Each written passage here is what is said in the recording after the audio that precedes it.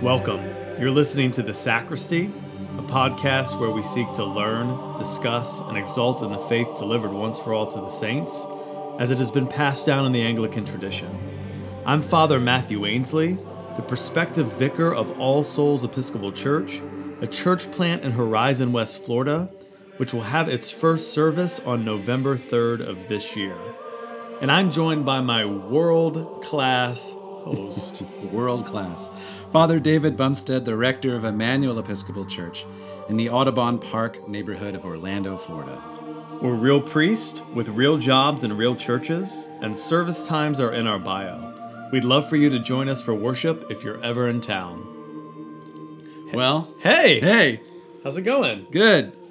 So we're excited, as always, to be, in front of the mic, in front of each other. That's really great. We're also very excited because a major milestone for a small podcast like ours. We have our first, 1,000 listens. Yes. And they say the first mill is the hardest. That's what they say, I guess. So we are not even close to being on our way to 1 million, but we are we're very, very excited. Yeah. Maybe the best feedback I've had so far is that, we say every time we meet that we're real priests with real jobs and real churches, and I've actually had someone join us for worship. So that's really cool. Yeah, really cool. I'm really excited about it. That's already beyond the scope of impact that I was expecting. Yes. That's really neat. Yeah. I mean, yeah, that someone would do that. Very, very cool. And because now we're big time podcasters, so big, huge. It's time for us to start stretching our wings, start thinking big. So we thought we'd start today with our big time podcaster wish list, and it's actually going to be in the form of a game. I know almost nothing about what's about to happen. Yeah, I know. What are we doing? The contest is that we have a list of things that we would really like now that we're big time huge podcasters. And the object of the game is to make the other one laugh. All right. Who's first? Well, you're older. Go ahead. Very angry with you right now. Yeah. For saying that. Okay. Well, this is not a wish because it's a reality, Yeah. but it was on my wish list until I leased a Tesla this morning.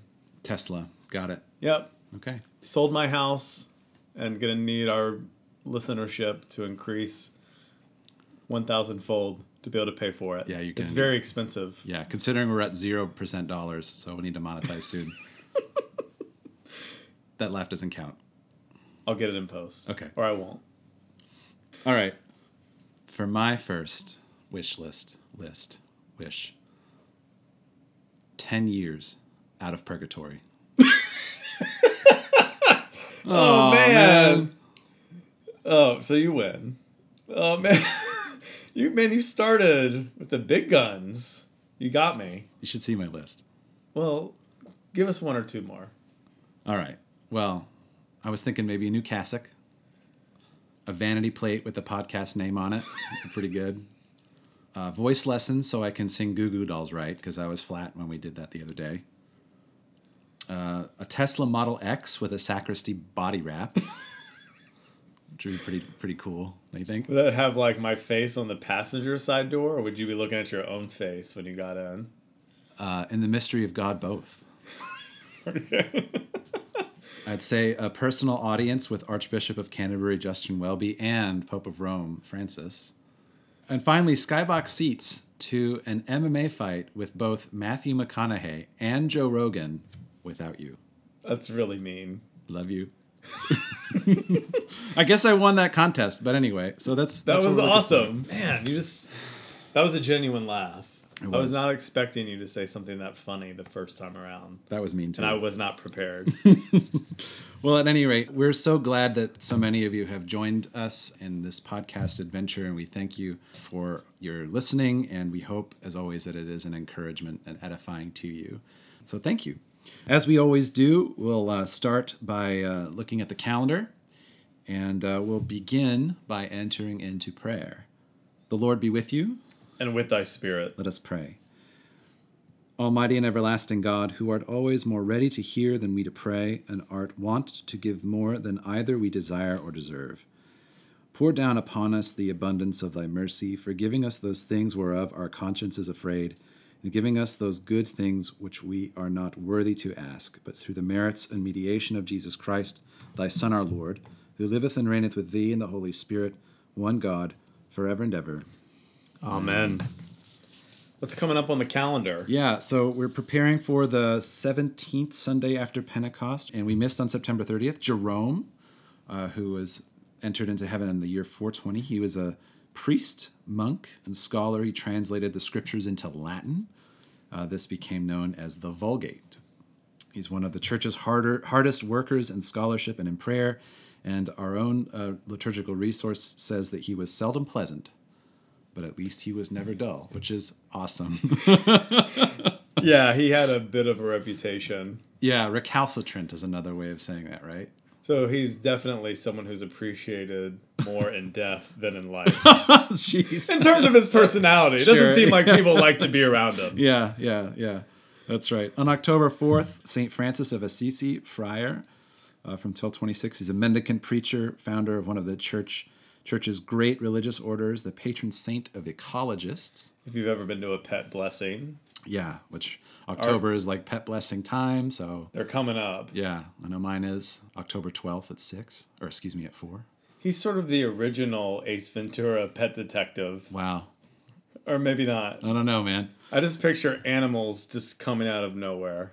Yeah, have you ever read Flocking to him. Have you ever read the Little Roses of St. Francis? I have not. Some of them are really, really neat. Very good. Okay, so October 6th, William Tyndale, priest, died in 1536. He's a translator of the Bible into English, a man of singular passion to translate the scriptures, strangled at the stake and burned. Whoa. Pretty bad. Pretty bad. October 11th, Philip, deacon and evangelist. We meet Philip in the book of Acts. He evangelized and baptized the Ethiopian eunuch who was reading Isaiah while he was traveling to Gaza. And apparently, according to Father Matt, he teleported to Azotus. So It says that the Spirit of the Lord carried him away. The Ethiopian eunuch no longer saw him, and that he found himself in Azotus. So that's very much the language.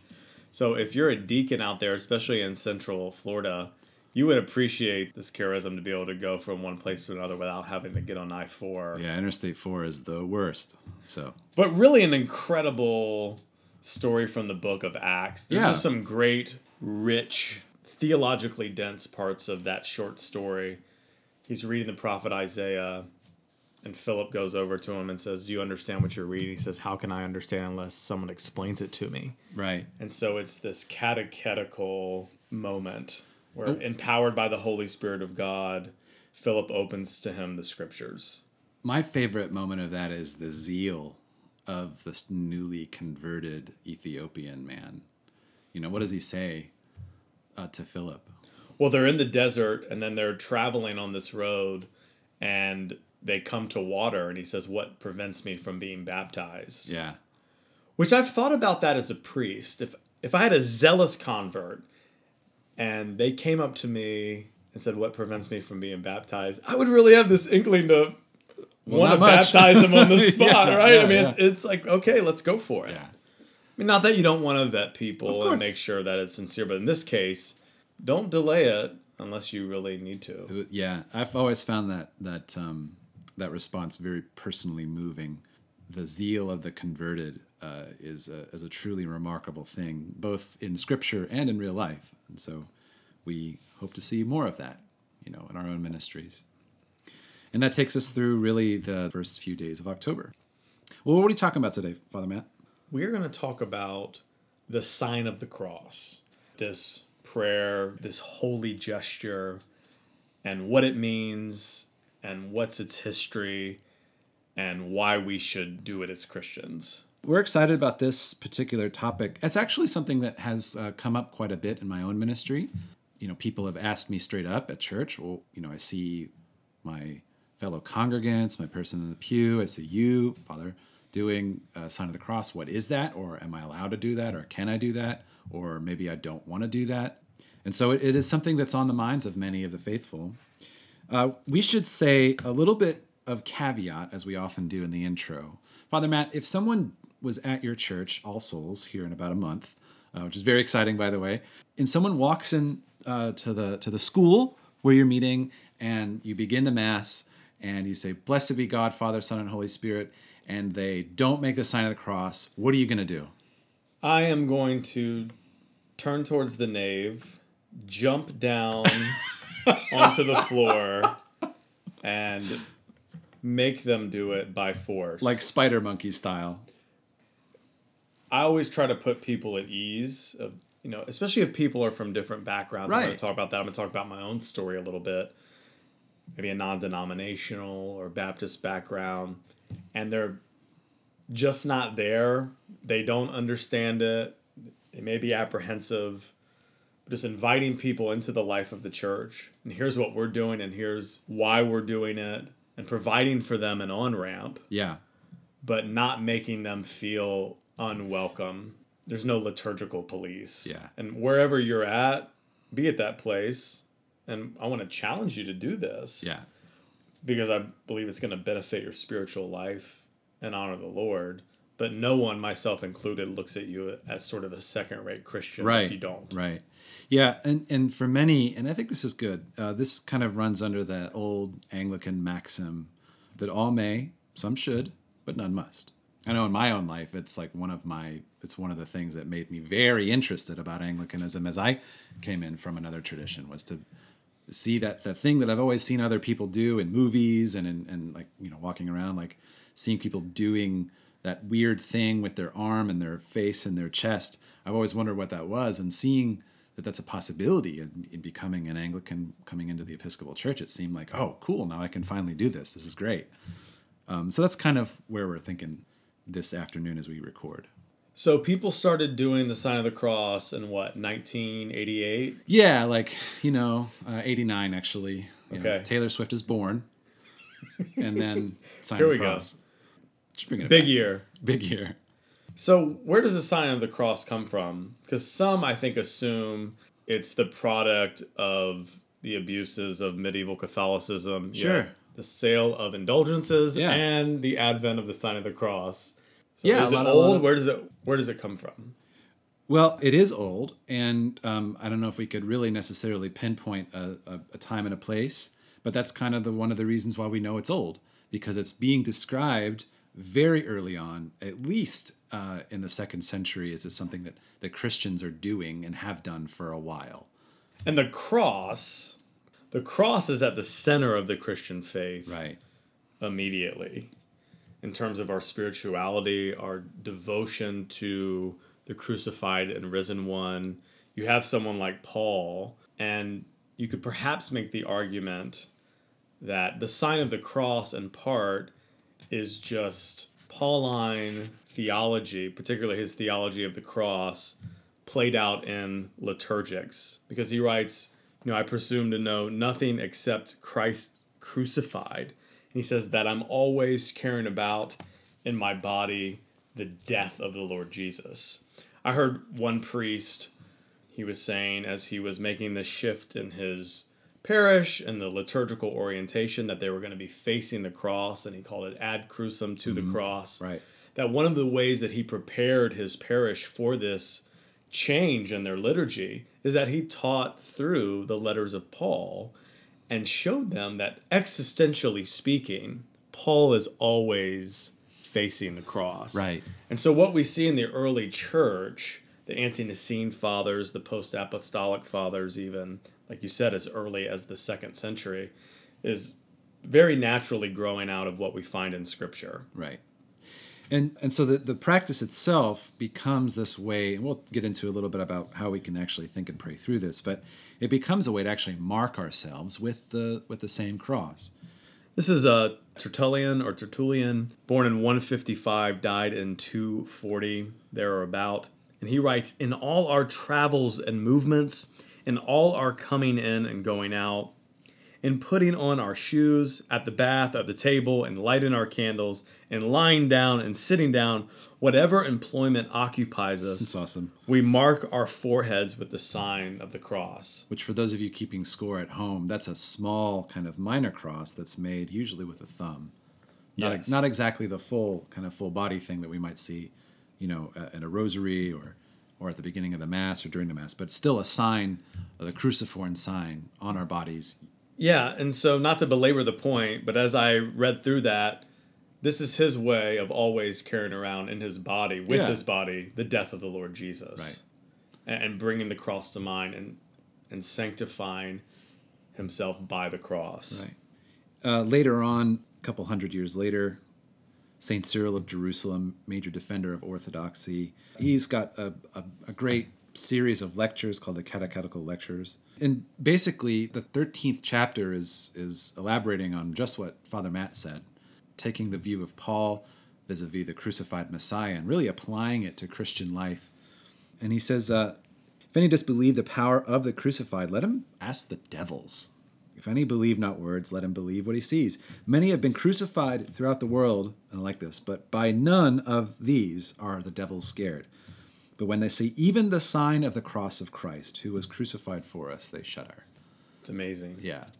The sign of the cross itself is powerful, not in a kind of superstitious way, but it really does stand against that which is evil in our world. He also goes on to say later on, in a very similar way to Tertullian, but let us not be ashamed to confess the crucified, be the cross our seal made with boldness by our fingers on our brow and on everything, over the bread we eat and the cups we drink, in our comings in and our goings out, before our sleep, when we lie down and when we rise up, and when we are in the way and when we are still. And all of that to say, is a great, very ancient way of saying literally everything we do should be signed with the cross of Christ. And then you have St. John Chrysostom in the 4th and 5th centuries, never leave home without making the sign of the cross. And then he also, in his teaching, he talks about how to deal with offense. When you're offended by a brother or sister. And he says, begin just by making the sign of the cross. And what that does is, of course, it takes your mind, your nous, to the crucified and risen one, but it puts things in perspective. Right. That whatever injustice was leveled against you pales in comparison to the injustice that was leveled against our Lord and the mockery which he underwent and the shame, but yet, ironically, the glory of the cross. And so it's a physical way of bringing yourself into this cruciformity. Right. That's cool. I hadn't thought of it like that. Yeah. Yeah. Chrysostom's good. Yeah. Best preacher ever. So. Yeah. And then jumping ahead to St. Francis de Sales, he lived in the 16th and 17th centuries. He talks about the Trinitarian nature of the sign of the cross, that it's connected with the invocation of the Trinity and becomes really this powerful catechetical tool for ourselves and for others. He says, we raise the hand first to the forehead, saying, in the name of the Father, to signify that the Father is the first person of the most holy Trinity, of whom the Son is begotten and from whom the Holy Spirit proceeds.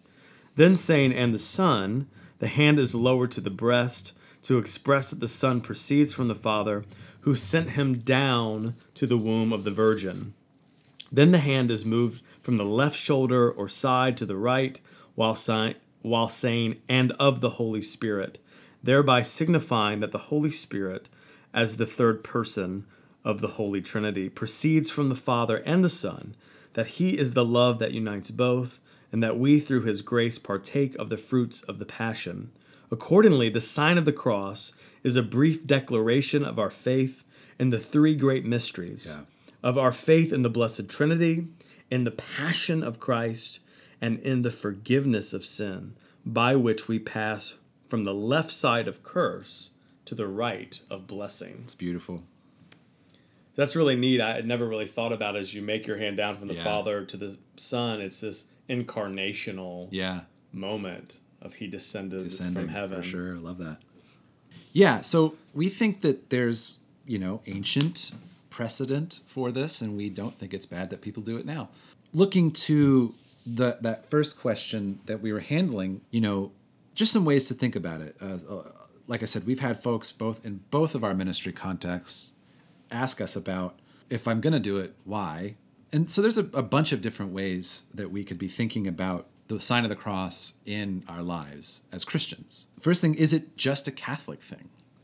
And I think that Father Matt and I would say, well, yeah, but in the best way possible, right? So sometimes when we are in our ministries, we hear Catholic, and there's an allergy towards the Roman Catholic Church. But this isn't really a Roman Catholic thing. This is something that when we say Catholic, we mean the universal church throughout time and all places. And so, Father Matt, do the Orthodox make the sign of the cross? They do. They do it a little bit differently. They do, yeah. When they make the horizontal line, they go to the right shoulder first and then to the left, or the eastern side of their body. So it's kind of interesting how we go to the left, the west, and they go to the right, the east. But so it's something that, and certainly Orthodoxy would call itself Catholic. And so, yeah, it's a Catholic thing in the sense of the universal practice of the church. Yeah, and I would contend that that's probably the number one reason that people don't do it. Probably. Is that they just think it's a Roman Catholic thing. Outside of ignorance, right? Sure. Some might just not understand what's going on or why you would do it or what it means or when to do it. But a lot just, I think, oh, man, I don't want to be a Roman Catholic. And I think we've demonstrated just in a few minutes that it goes back to the earliest days of the church and even through to the Protestant reformers. I mean, Luther talks about, this short office that he gives his people. He's like, at least wake up, make the sign of the cross, say in the name of the Father, the Son, and the Holy Spirit, say the Apostles' Creed and the Lord's Prayer. Right. Kind of at least start your day that way. Yeah. And so it wasn't, again, this thing that was intrinsic to the abuses or perceived abuses of medieval Roman Catholicism. Right. It didn't go outside of that. But there's some also, besides kind of managing, an allergy, to what are some positive things that we could say about the practice of the sign of the cross? Well, again, when we go back to the great commandment to worship the Lord your God with all your heart, soul, mind, and strength, getting back to this thing of we are human beings, which means we're infleshed, and our Lord was and is incarnate, and our destiny is new life and God's new creation. So to be human is to be embodied. Yeah. And so how do we live as human beings, and how do we worship God with all of our strength? Right. And realizing that what we do with our bodies matters, and that there is a psychosomatic connection, our soul-body connection. Well, what do you mean by psychosomatic? I'm curious about that. I know what you mean, but even in a non-religious context, people will talk about the way that you dress when you go to school or your posture when you're in a meeting affects your energy level, your attitude, and so has an effect on your mood, on your thoughts, on what you're doing. And so as we... There's a whole science and business about this called ergonomics, right? Yes. And so if that's true just in everyday run-of-the-mill things, of course it's true in worship, and even more so, getting off topic a little bit, when we kneel, that says something to our soul that we're kneeling before the Lord our Maker. Right. It's a submissive and humble act when we kneel, and that's teaching. That's that psychosomatic connection. Right. That's a way we're teaching ourselves through how we worship with our bodies. Right. Talk about some of the spiritual realities that we're engaging, as we make the sign of the cross. I'm particularly curious about this idea of this simple and very profound prayer, but using it in terms of sanctifying ourselves, our setting apart our lives to God. What do you think of that, Father Matt? Well, we're sanctified and we're set apart through Christ by the cross. And so it's this recognition with our bodies that our hope of holiness is being united with Him. And the division between us and God was torn asunder Right. through Christ's death on the cross. Yeah. It's a way of surrendering. Yeah. By making the sign of Jesus, you're inviting the further work of the Holy Spirit into your life. And, to make you holy. And that's just one of a yeah. million things. That's why I say it's really simple to do. Yeah. And it's communicating all these different things at once. Right. Father Matt says on our little planning document, and I think it's really beautiful in its little brevity. It says it's simple yet profound prayer. You know, it really does. How long does it take to do? You know, less than a second sometimes, right? But it is itself referring to this incredible salvation that Christ has wrought for us, our incredible vocation in that, the life of holiness, the life of a Christian on pilgrimage. All of that's kind of in there, right? And more besides, right? And so, you know, we talk about it's a way to set apart ourselves to God. It's a prayer of reverence in the same way that kneeling is a submissive act towards our Maker, towards our Lord.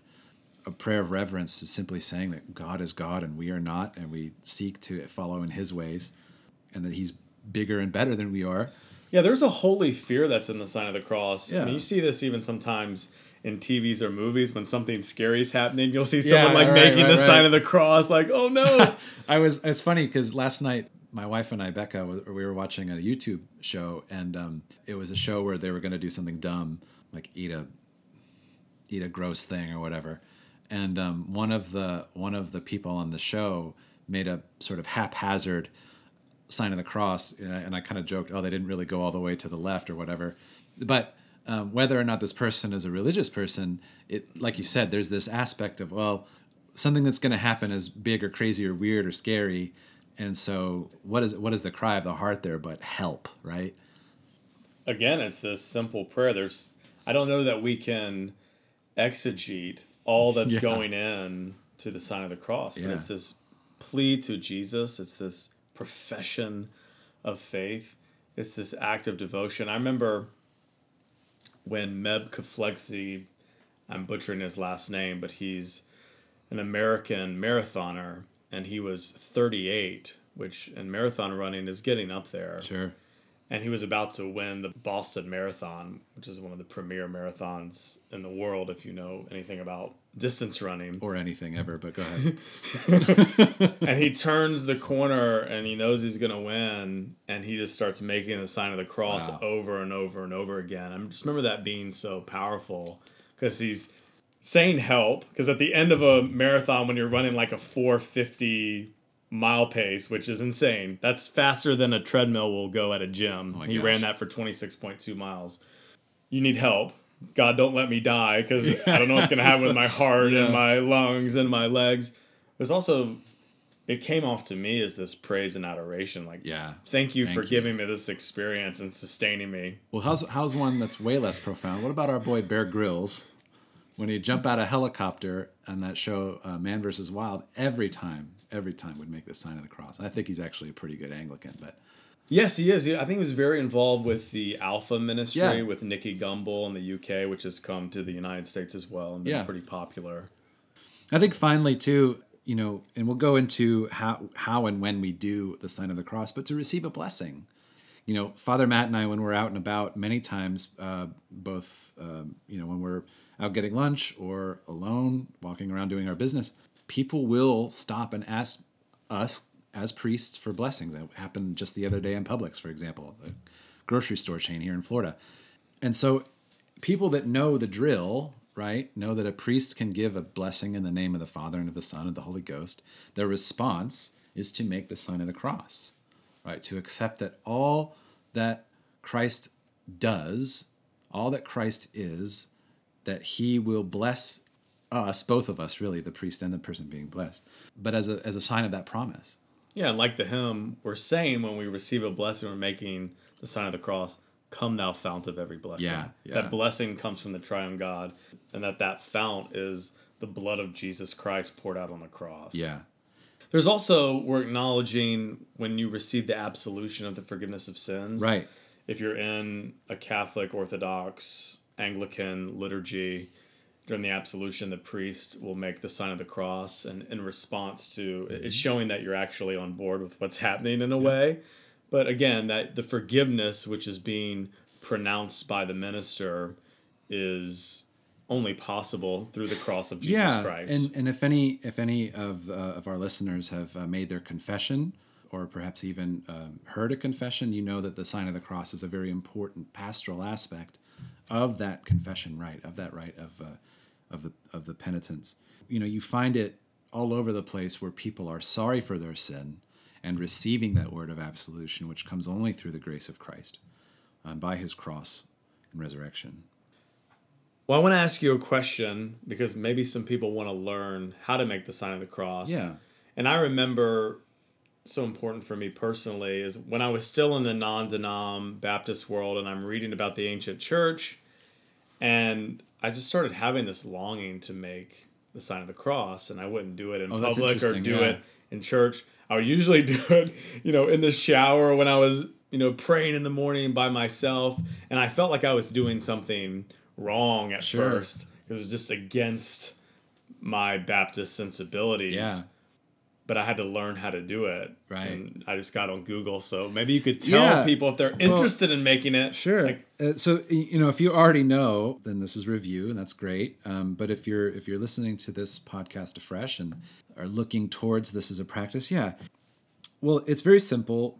There's a bunch of different ways to hold your hand, and we'll go over that a little bit. But the basic movement, once you figured out what to do with your hand, is to go to about the middle of your forehead, right on your brow. Start there, and then go down to about the middle of your chest. Some people go lower, some people go higher. It's fine. And then, in the Western rite, we go down and then to the left, and then we pull to the right on our shoulders. And so that is the basic sign of the cross. Now, like I said, there's a couple of different ways to hold one's hand. My own preferred method is, I guess, an Eastern example, in which the way the hand is formed becomes its own kind of catechetical instrument. And so if you can imagine with us, basically putting your pinky and ring finger down into your palm, and then using your middle finger, your pointer finger, and your thumb, putting those together. If you can imagine all of this. I would have trouble with this part. But in any case, so the two that are on your palm represent the dual natures of Christ, which is what council, Father? That would be the Council of Ephesus, Chalcedon, and then the subsequent ones working that out, Constantinople 2-3. And so we have the dual natures of Christ, and then we say that the other fingers, the three fingers, are Father, Son, and Holy Spirit, the three persons in one nature, which is essentially in defense of Nicaea. So that's how I do it. I'm making not only the theology of the church present in my mind, but also very much in my heart, because of those are the things that I want to be praying through. Another question that a lot of folks have is when to actually make the sign of the cross. And of course, there's so many different ways so many different places in a liturgy. Even as you walk into the church, I know that my own practice is to, when I begin the Mass or when I walk into the church for the first time on the Sunday morning, or really any time I go by our holy water stoop, is to dip my hand in the holy water and remind myself of the baptism and the cross of Christ. But throughout the liturgy, there are places that the church has kind of done them, and it's a longer list. But I would say that the ones that jump out to me the most are at the beginning, at the opening acclamation, during or at the absolution, the pronouncement of the absolution, during elevations of the sacrament and the canon. And that's sort of that holy fear one, where you're recognizing the presence of your Lord, and it's like, help. Yeah. Like there's this recognition that God is in our midst. Right. And reverence and worship and devotion. Yeah. And whenever I'm not saying Mass, but worshiping, that sign of the cross during the elevation is usually followed by a short prayer, especially the words of Thomas, my King and my God, or my Lord and my God. At the final blessing as well, we make the sign of the cross, again, to accept the blessing. Now, that is not an exhaustive list, and I'm certain that if you kind of compared everyone's habits, you would find many different ways and places amongst Anglo-Catholics, amongst different and other churchmanship besides. There's certainly more that I do during the context of the Mass. I always, for example, if I'm worshiping, I make the sign of the cross when I genuflect to go to the altar rail, and then I make the sign of the cross when I'm about to receive either kind, for example. One question that has come up many times, actually, we're not trying to provide an exhaustive list, because the best way to learn when to make the sign of the cross is really to become part of a community. And in many places, you'll see people doing it and following the lead of folks you trust that are in the pew, following the lead of the priest, the celebrant, but really trusting in the community to help you through that. And in places where there's a mix of different practice, follow along with someone who their practice includes the use of the sign of the cross. And so again, it's actually a place of discipleship. Just like the Book of Common Prayer, you've got to be taught how to use the Book of Common Prayer for it to work its best. The sign of the cross is really done in community. And so it becomes a place for you to learn more about how to worship. And I would encourage priests, if they want to increase this sort of piety within their congregations, is to give people an on-ramp, give them an opportunity to engage. I've seen some priests that in their service booklets, they have crosses, or in the margins, they're telling them, the different, whether to bow or whether to make the sign of the cross, and inviting them into that, not telling their ushers to be looking around and see who's doing it and who's not doing it, but to help them. Yeah. For example, as evensong becomes something that more and more parishes are exploring as a possibility for Sunday night worship, you'll see that crosses find their way into the text of the Magnificat and the Nunc Dimittis, so that people know that it's a traditional place to make the sign of the cross. I have a question for you, Father. Yes. I've noticed that during the reading of the gospel, that people's foreheads and lips get really itchy, and they're messing with their faces. Everybody's got a weird. What are people doing during the reading of the gospel? Well, they're not scratching a tick. They're not doing something autonomic nerve thing. They're Well, I jest, but a lot of visitors are like, "What the heck are people doing during?" A lot of visitors with no context coming into an Episcopal service are like, "Well, what?" So let's help people. What is that? Yeah. What does it mean? Well, it's actually used to be something that was really the province of the deacon or the priest alone when they would make a prayer at the proclamation of the gospel. The Lord be in your mind, the Lord be upon your lips, the Lord be in your heart, as you may fitly and worthily proclaim the gospel of our Lord. And I think it's a very good and holy thing that people saw that, and it became a practice that the faithful included in their own worship. And so, you'll find 3 little tiny crosses made using the thumb over the brow. The Lord be in your mind, across your lips, and in your heart, right across your sternum. And again, you can actually add that prayer into that, to help that little practice come alive. I know that was, when I knew that was a possibility, that became a very important part of my own practice during the context of the Mass. And as somebody who has had the opportunity to pray that prayer over a deacon of the Mass, I can tell you, it's very powerful. For the deacons out there, your work is very important as you're proclaiming the gospel. And so to have that little extra oomph, that little ancient prayer over them is, I think, very helpful for the setting of their vocation. But anyway, we're talking about liturgical movement, and I think we'll talk about some of these more in another episode at some point. But we're talking about this thing that you do in the context of the Mass especially, but some other things include things like bows, things like a genuflection. The genuflection is really just when you go down to one knee. It's a very ancient gesture showing, your fealty, giving honor to a superior. The way I think about it in our own context is when Jesus is present, it is as if the king is holding court on his throne. And so if he's present with us, then there really isn't anything other than to give him all the honor due to him. So what else should I do but go down to one knee and give him my fealty? He is my Lord after all.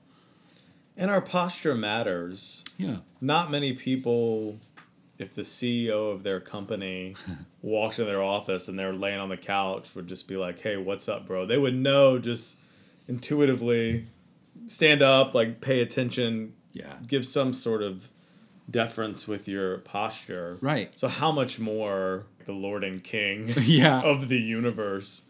We would say that, Jesus is really present in the sacrament, and so act accordingly is kind of, why I make a genuflection.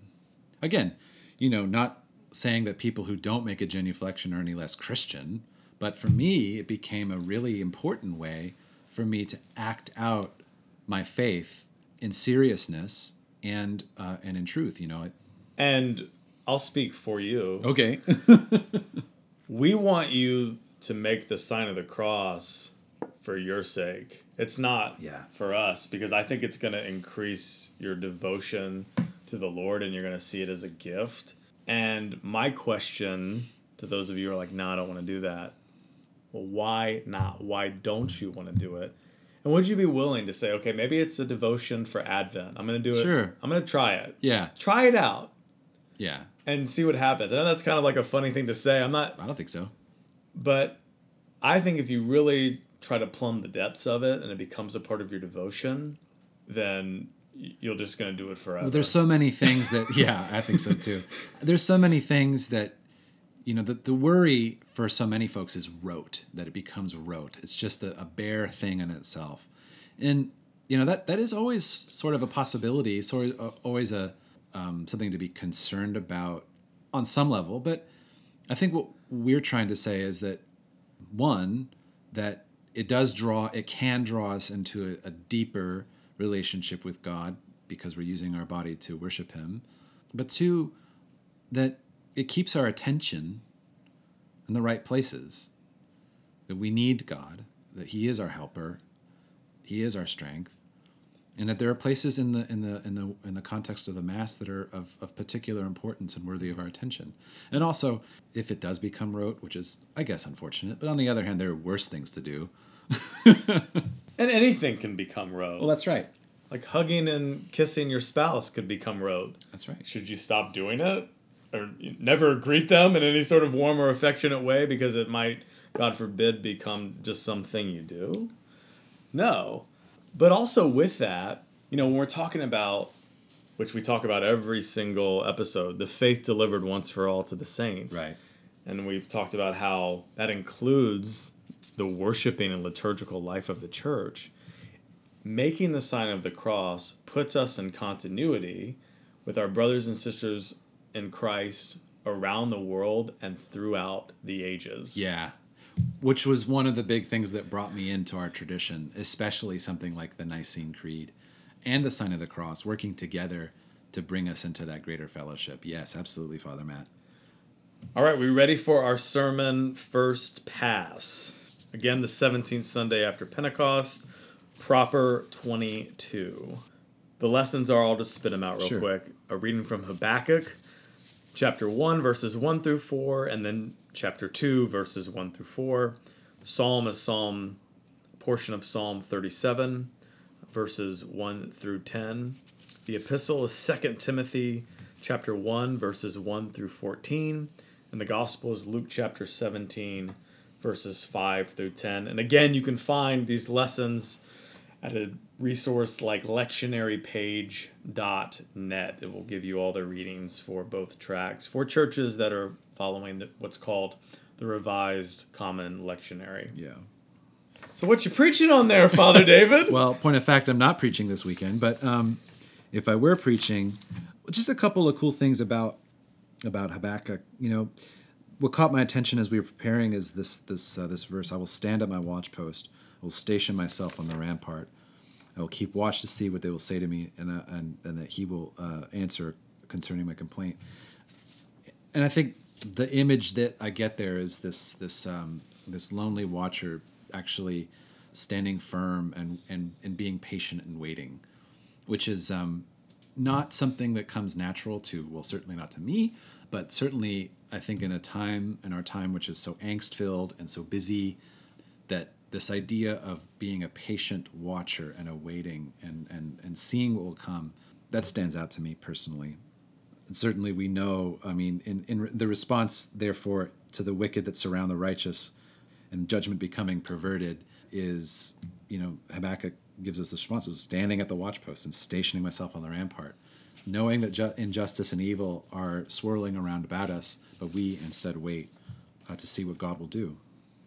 When we're looking at the epistle, 2 Timothy, there's so much meat in here. And what's happening in 2 Timothy is Paul is writing his protege, his son in the faith, and he's urging him to just hold fast to what's been entrusted to him, knowing that he's not long for this world. Yeah.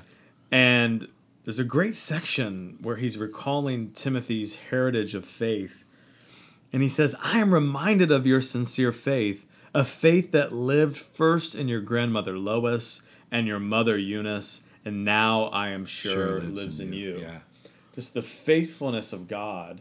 And I think you could do a sermon. I'm not preaching this week either, so we kind of both have this off. We're really winging it since the pressure of the pulpit. It's not on us. Yeah, it's not on us.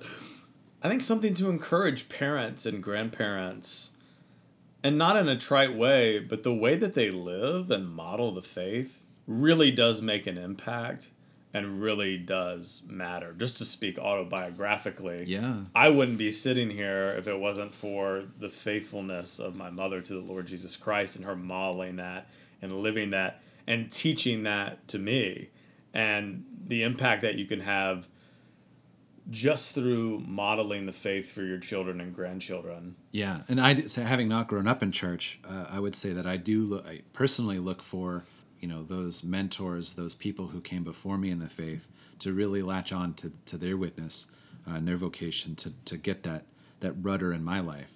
And so if you're ever out there thinking, well, my Christian vocation is going unnoticed, please know that, the quiet, humble saints who are more experienced, you have created a witness to the ages, not only to glorify Christ, but to bring up even young'uns like Father Matt and I into the greater vocation of our Christian faith. I love this. God did not give us a spirit of cowardice, but rather a spirit of power and of love and self-discipline. And I love that the power of love and self-discipline. It's these aren't like Superman like laser eyes or frost breath like power, but really the power that God gives us is to do these sort of almost basic human things of loving one another and abasing ourselves towards one another, the self-discipline of humility. Yeah, this really is a beautiful epistle lesson. Just to jump to the gospel as we conclude today, Luke 17:5-10, it begins with the apostle said to the Lord, increase our faith. And before I knew what liturgy was, before I knew there were liturgical prayers, increase our faith was like my first prayer. A friend of mine I said, how do I pray? And he says, well, try this one. And so when I prayed, I'd always begin with increase my faith. The idea that the Lord is the one who sort of puts a wedge in our hearts so that he can find and break his way in has always caught my attention. That I would want to step out of my own way to allow for God to step into my life and create a greater home for himself in my heart. Yeah, and then there's a great sort of mini parable about the mentality of the disciples of Christ, and particularly the mentality of us as ministers, about Jesus saying, who among you would say to your slave, your servant, if they were plowing the field, they were doing their job essentially, right, would you praise them abundantly and ask them to come sit at the table? It'd be like, well, no, that's what you're supposed to do. Right. And he's using that to talk about the kingdom of God, that our response when we're faithful to the Lord should be thus, that we are worthless slaves. We have only done what we ought to have done. Yeah. And that's such a challenge to me, because there are times in my life where I'm just doing the basics. It's like, oh, this is like super Christian stuff. And sometimes we want to be lauded for that, right, instead of just this mentality that, yep, Christ is our Lord and our Master, and as his servants and as his sons, like this is how we ought to live and be. Yeah, it kind of rings out about our episode on duty and obligation, that there's an oughtness to what we do as we follow Christ. So Absolutely. All right. Well, we want to thank you again for joining us today. Again, we always hope that our work here on this podcast is an encouragement and an edification to you. We know that it's a blessing to get a chance to sit together and record. And again, we want to thank you for our first 1,000 listens. That's a huge deal to us. Thank you. We had no idea that was even possible. And so thank you again for joining us in this work. Let us pray. Lord, Make us instruments of your peace. Where there is hatred, let us sow love. Where there is injury, pardon. Where there is discord, union. Where there is doubt, faith. Where there is despair, hope. Where there is darkness, light. Where there is sadness, joy. Grant that we may not so much seek to be consoled as to console, to be understood as to understand, to be loved as to love. For it is in giving that we receive, it is in pardoning that we are pardoned, and it is in dying that we are born to eternal life. Amen. Awesome. Thanks, Father Matt. Thank you. Blessings, everybody. See ya.